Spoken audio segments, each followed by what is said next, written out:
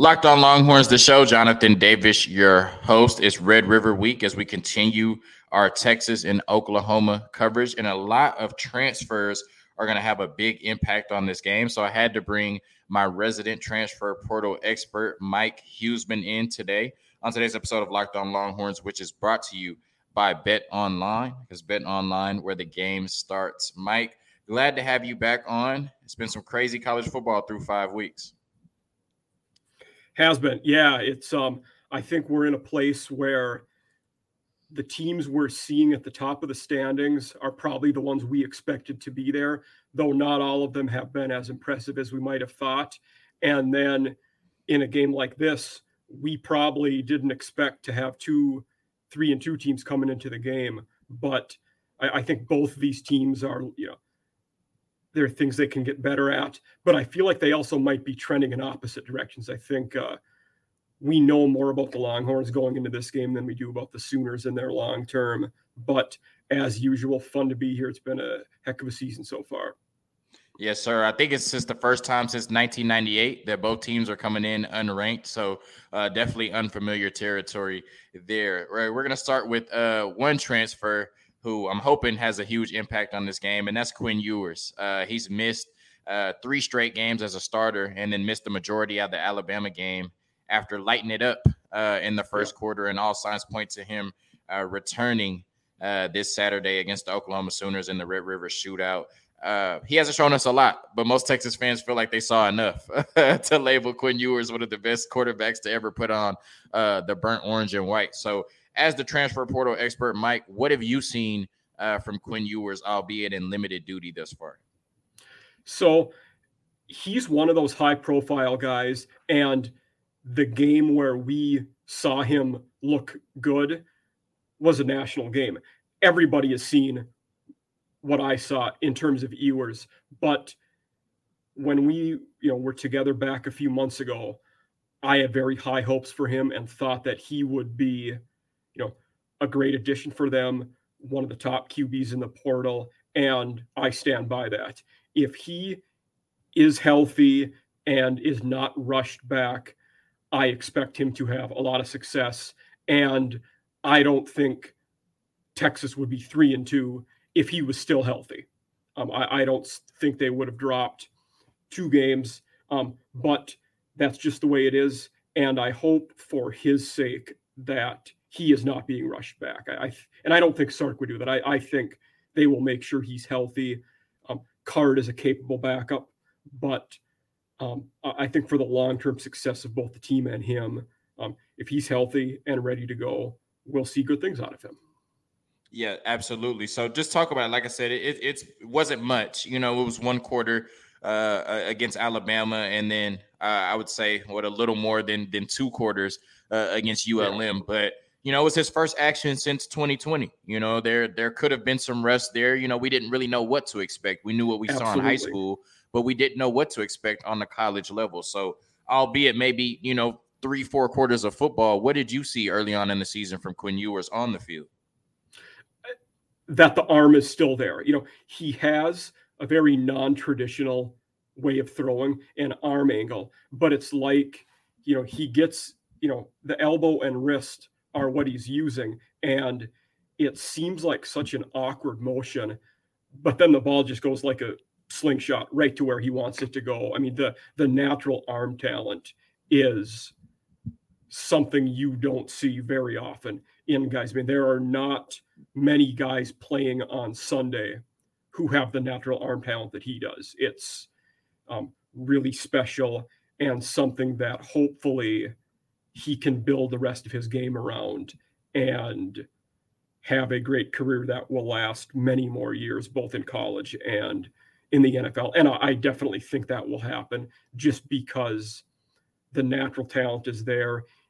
Everything we hear, points to him being a hard worker, good at his position, smart. And I think the tools all are there for him to have a lot of success. I absolutely agree.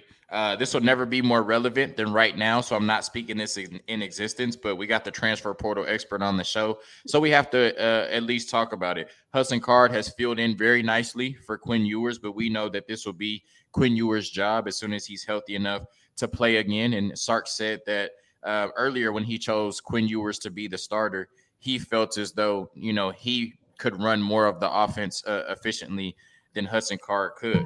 So, if Hudson Card has started his last game for the Texas Longhorns, based on what he's put on tape, how sought after do you think he will be in the transfer portal if he decides to go that route? I think his best avenue will be hitting it right away. I think if he enters the portal shortly after the season, early in the next semester, he will have his pick of most open jobs where they are actively looking for a quarterback. I think one spot that pops into my head right away would be staying in state at the University of Houston. I think that would be a pretty good fit for him. He can do a lot of the things Holgorsen will want a QB to do, and I think that would make a lot of sense. Certainly there will be others. So he will have no shortage of suitors in the portal. And just talk about it in the 3 games that he started, and then the last 3 quarters he's played against Alabama. I feel like I've seen improvement from him, especially from last year. What have you seen from Hudson Card on the field? We can see good things. He seems very capable. He's not the best at anything, but he's a fairly well-rounded player as well. There aren't a lot of gaps either in his game for the college level. He runs the ball all right. He seems to be very tough, which is a good trait to have in a guy on the field. He seems to have that command of the huddle, which you're going to want. And throwing wise, there's something there to be desired, but it's not like he is atrocious. We see a lot worse guys starting every week than him. We also, I feel like in looking at him, we know why Quinn Ewers was named the starter as well, though. There is a definite difference in arm strength, arm talent when you compare the two of them side by side. And that's no disrespect to Hudson Card. Quinn Ewers is just elite, right? The opposing quarterback that they should be facing off against is Dillon Gabriel, although he did get hit really hard. That was a dirty hit in the TCU game, and I'm hoping he's okay. But just talk about. I would not bet on him starting this week if I had to put money on it right now. Okay. This is also being recorded on Monday. Y'all probably hear this on Wednesday. So by the time you hear this, things may have changed. So let's talk about Dillon Gabriel and Jeff Lebby and what you've seen from them thus far. And then their backup is a transfer as well. I'm not sure how much you know about him, but if you can, please talk about him. So Davis Beville is the backup. He was at Pitt last year backing up Kenny Pickett. And he is – I actually think Beville probably gets to start again. As Jonathan said, we're recording this on a Monday. Dillon Gabriel has looked decent. Their offense, the Sooners, has not been the problem. Their defense is what's really been lacking on that team. But Dillon Gabriel is doing what we saw him do before he was at Oklahoma. When he was at UCF, he moves out of the pocket well. He throws the ball. The arm strength is there. His accuracy has been awful. He has been overthrowing a lot of guys to the point where it's become kind of a trope on Twitter, people making fun of him overshooting guys. But the arm strength is there. The accuracy's not been great. He's running the ball. All right, he's like you said, he took the bad hit on that run, which was absolute penalty, by all definitions. It was a late hit. He slid pretty late, for the defender, it was absolutely a penalty. But I also, I don't know what else he could have done to avoid it too. It was a tough spot for him, but absolute penalty. And in terms of Jeff Lebby, I thought at the time they made a home run hire for him. He'd done a really good job with Lane Kiffin at Ole Miss last year as the O coordinator, and the natural progression for him seemed to move to a school where the head coach is a defensive guy, and you will have complete control of that offense. And I thought through the first 5 games, they might run the ball a little more than they have. They've ran and threw it, but I thought they might be a little more run heavy through the first bit of the season. But especially if Gabriel's out, they might have to go back to that. But again, I think Levy was a good hire, and he's a guy who I think the next few off seasons, we will hear his name mentioned for head coach openings until he finally gets one, which is definitely in the cards for him. Yeah, Oklahoma's definitely taken a step back. It's hard to replace great players and definitely hard to replace great coaches. A quick word from Nissan, and then we're going to talk about each team's transfer haul and how Brent Venables has looked at Oklahoma thus far. Our partners at Nissan have worked with Locked On to create a new segment across the network titled Thrilling Moments, where we highlight the most exciting play from the Texas game or throughout the history of all our alma mater. In this week's moment from the Texas game, the thrilling moment, I have to talk about Hudson Card scrambling out to the left, throwing the YOLO ball, the F it Xavier Worthy down there somewhere ball that should have been picked off by West Virginia, but the football gods were with Hudson Card on Saturday, and that's why he completed a touchdown pass to Xavier Worthy, who kept his eyes on the ball, excellent concentration, and brought it in for 6. That was my thrilling moment, brought to you by Nissan from the Texas-West Virginia game on Saturday. And this segment has been inspired by the thrilling new designs featured across Nissan's new lineup of vehicles. Pursue what thrills you in the all-new Frontier, Armada, or Pathfinder today. Available now at NissanUSA.com. All right, Mike. So we're back talking about Oklahoma and Texas in the Red River Shootout. And since we just talked about Jeff Lebby and Dillon Gabriel, I'm going to go ahead and ask you, through 5 games, Oklahoma is 3-2. They started off 0-2 in conference play in the Brent Venables era. You talk about when you bring in a coordinator, at the least, they should be able to dominate on their side of the ball. And the Oklahoma defense has done anything but that, being down in the hundreds in rush defense and total defense. So what have you seen from Brent Venables thus far through 5 games? He's looked poor. I mean, by, I think, any expectations metrics, the Sooners thought they would be better than 3-2. And I was also one of the naysayers when they hired him. I was not a huge fan. That's not to say he didn't have merit. He was a fine coordinator for a long period of time, but I was a little skeptical of that. I felt like they could have gotten a more proven guy or maybe a hotter name. That's not to say either of those things are requirements and you can't have success going the path he did. But I was a little hesitant to, embrace what they did. And I think part of that isn't on Venables.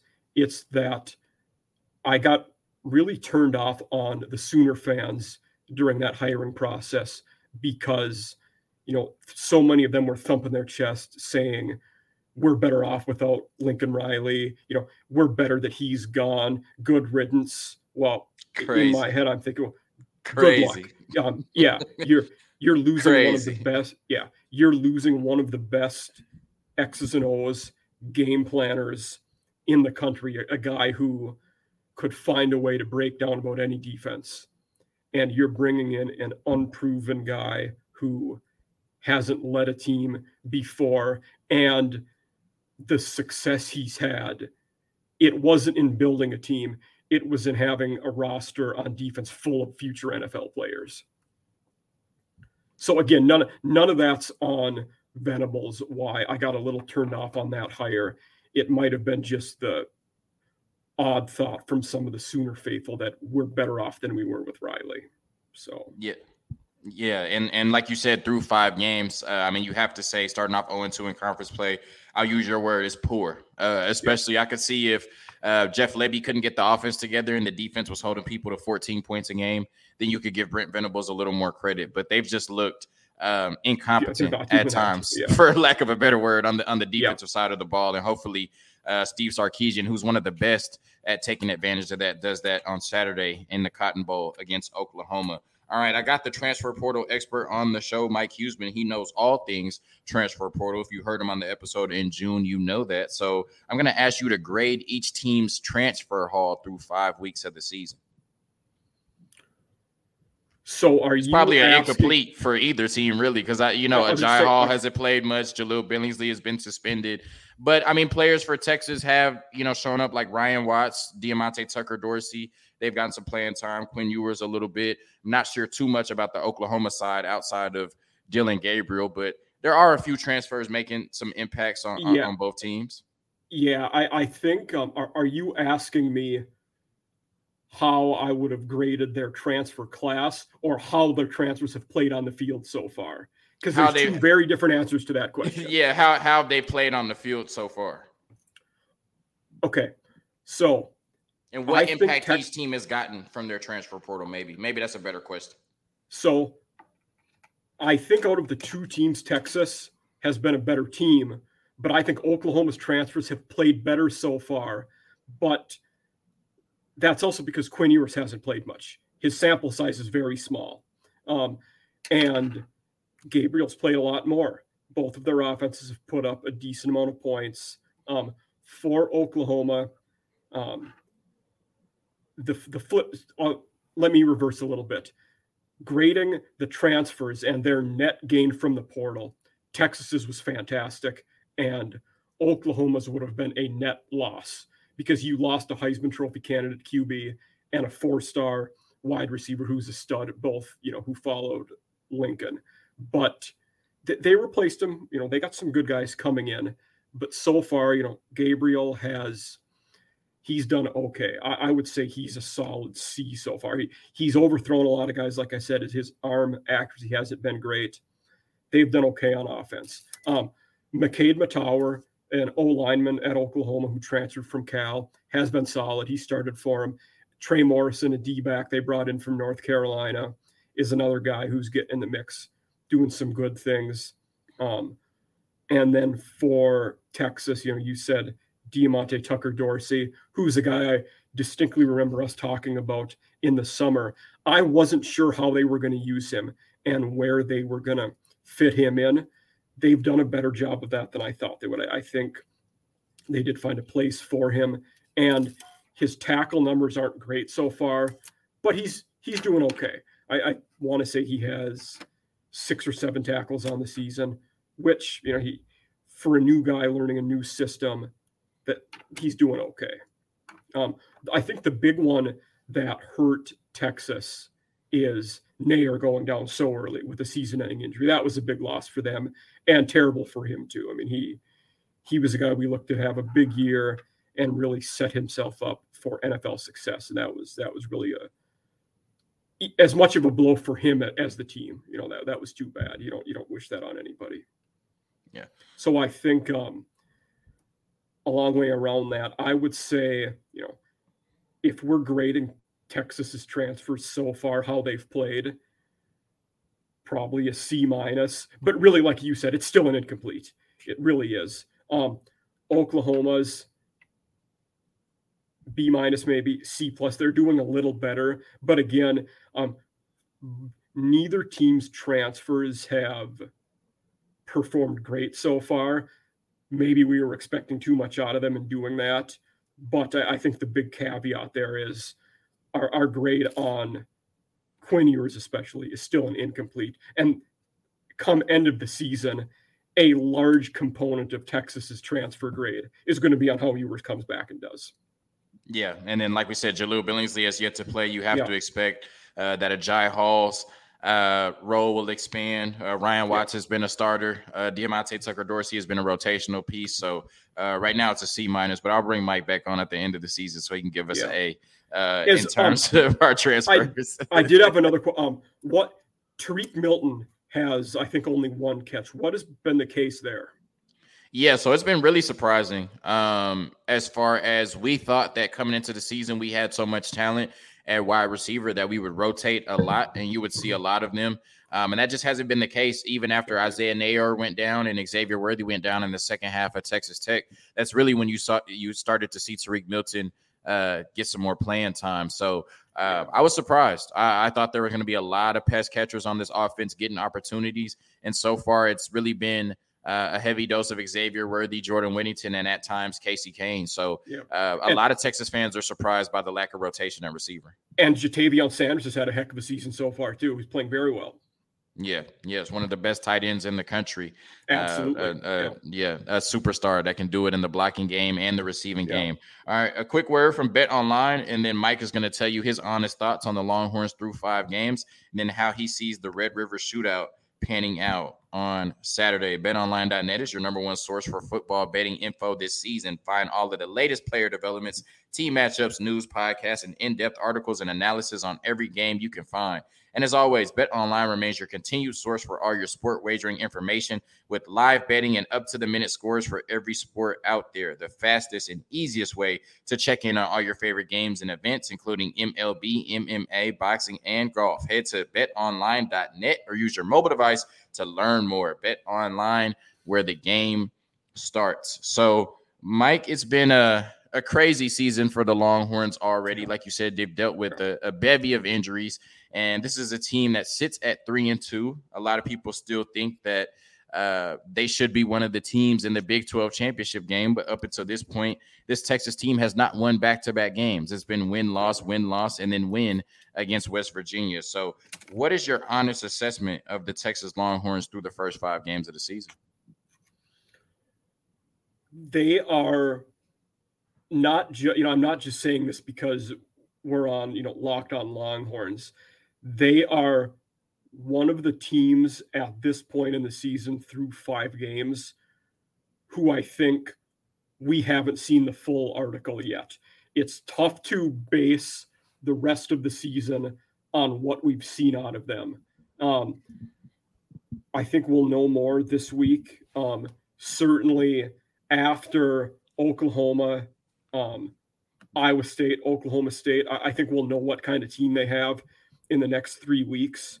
I always hate to say, a team is better than their 3-2 because I firmly believe you are what your record says you are, but they might be one of those teams that could be better than the 3-2 once they have their full arsenal healthy. Obviously, injuries are part of the game. We all know that. But with a healthy Quinn Ewers, they're probably not 3-2. They have 4 or 5 wins. I think if he stays healthy, I don't, tough to speculate on which of those 2, but I would guess at least one. You wouldn't have expected them to go to overtime against a average Texas Tech team if Ewers was playing the whole game. They put up points, but you'd expect a little more out of them if that were the case. And they beat West Virginia, who right now is probably the worst team in the Big 12. Sad to say. Neil Brown is one of the, coaching hot seat is another one of the things I like to dabble into, and he's certainly on one of the hottest in the country right now. But they look good against Bama. They did what we expected them to against ULM, and UTSA was an interesting game because UTSA is a pretty solid team who runs the ball really well and is really tough up front. They kept it close for a half, but when UT had to make plays, they certainly did, and they ran away with that game in the second half. So, like you mentioned, a lot of people still expect them to make it to the conference title game. They certainly could, but the loser of this week is probably out of that. I don't think the team that loses this game will still reasonably be able to make it to the conference title game. And losing that first conference game definitely put UT behind the 8 ball. I think it's still possible. If I was a betting man, I wouldn't bet on either of these 2 teams to make the conference title game. But that's not to say it can't happen. And when they get their full squad back, they're going to be the most talented team in the games they play. But that first game matters. So it'll be interesting.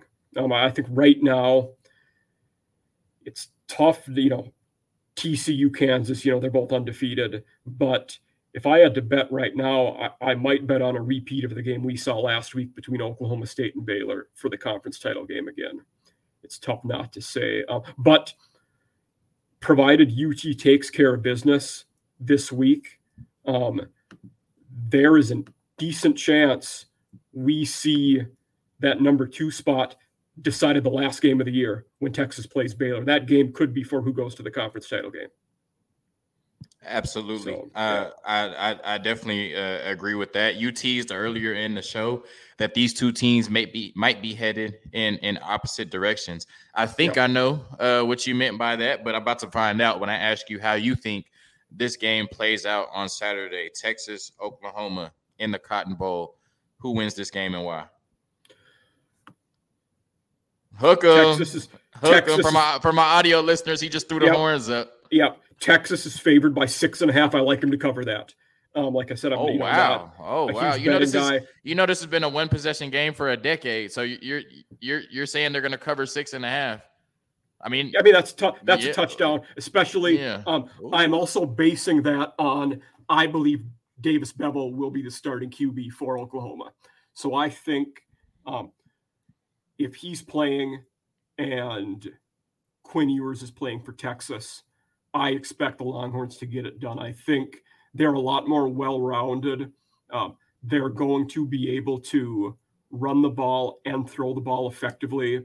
And it's a big, relief for them that when you're transitioning Ewers back into playing full-time, you have the bell cow in the backfield with Robinson that you can really lean on and get the ball to in different ways. I distinctly remember in the summer, I said he was certainly a top 3 back in the country, and you cut me off and said top 1. And I said, well, you might be right, but that's to be seen. And he hasn't dropped off any. He is still up there. He's what we expected him to be.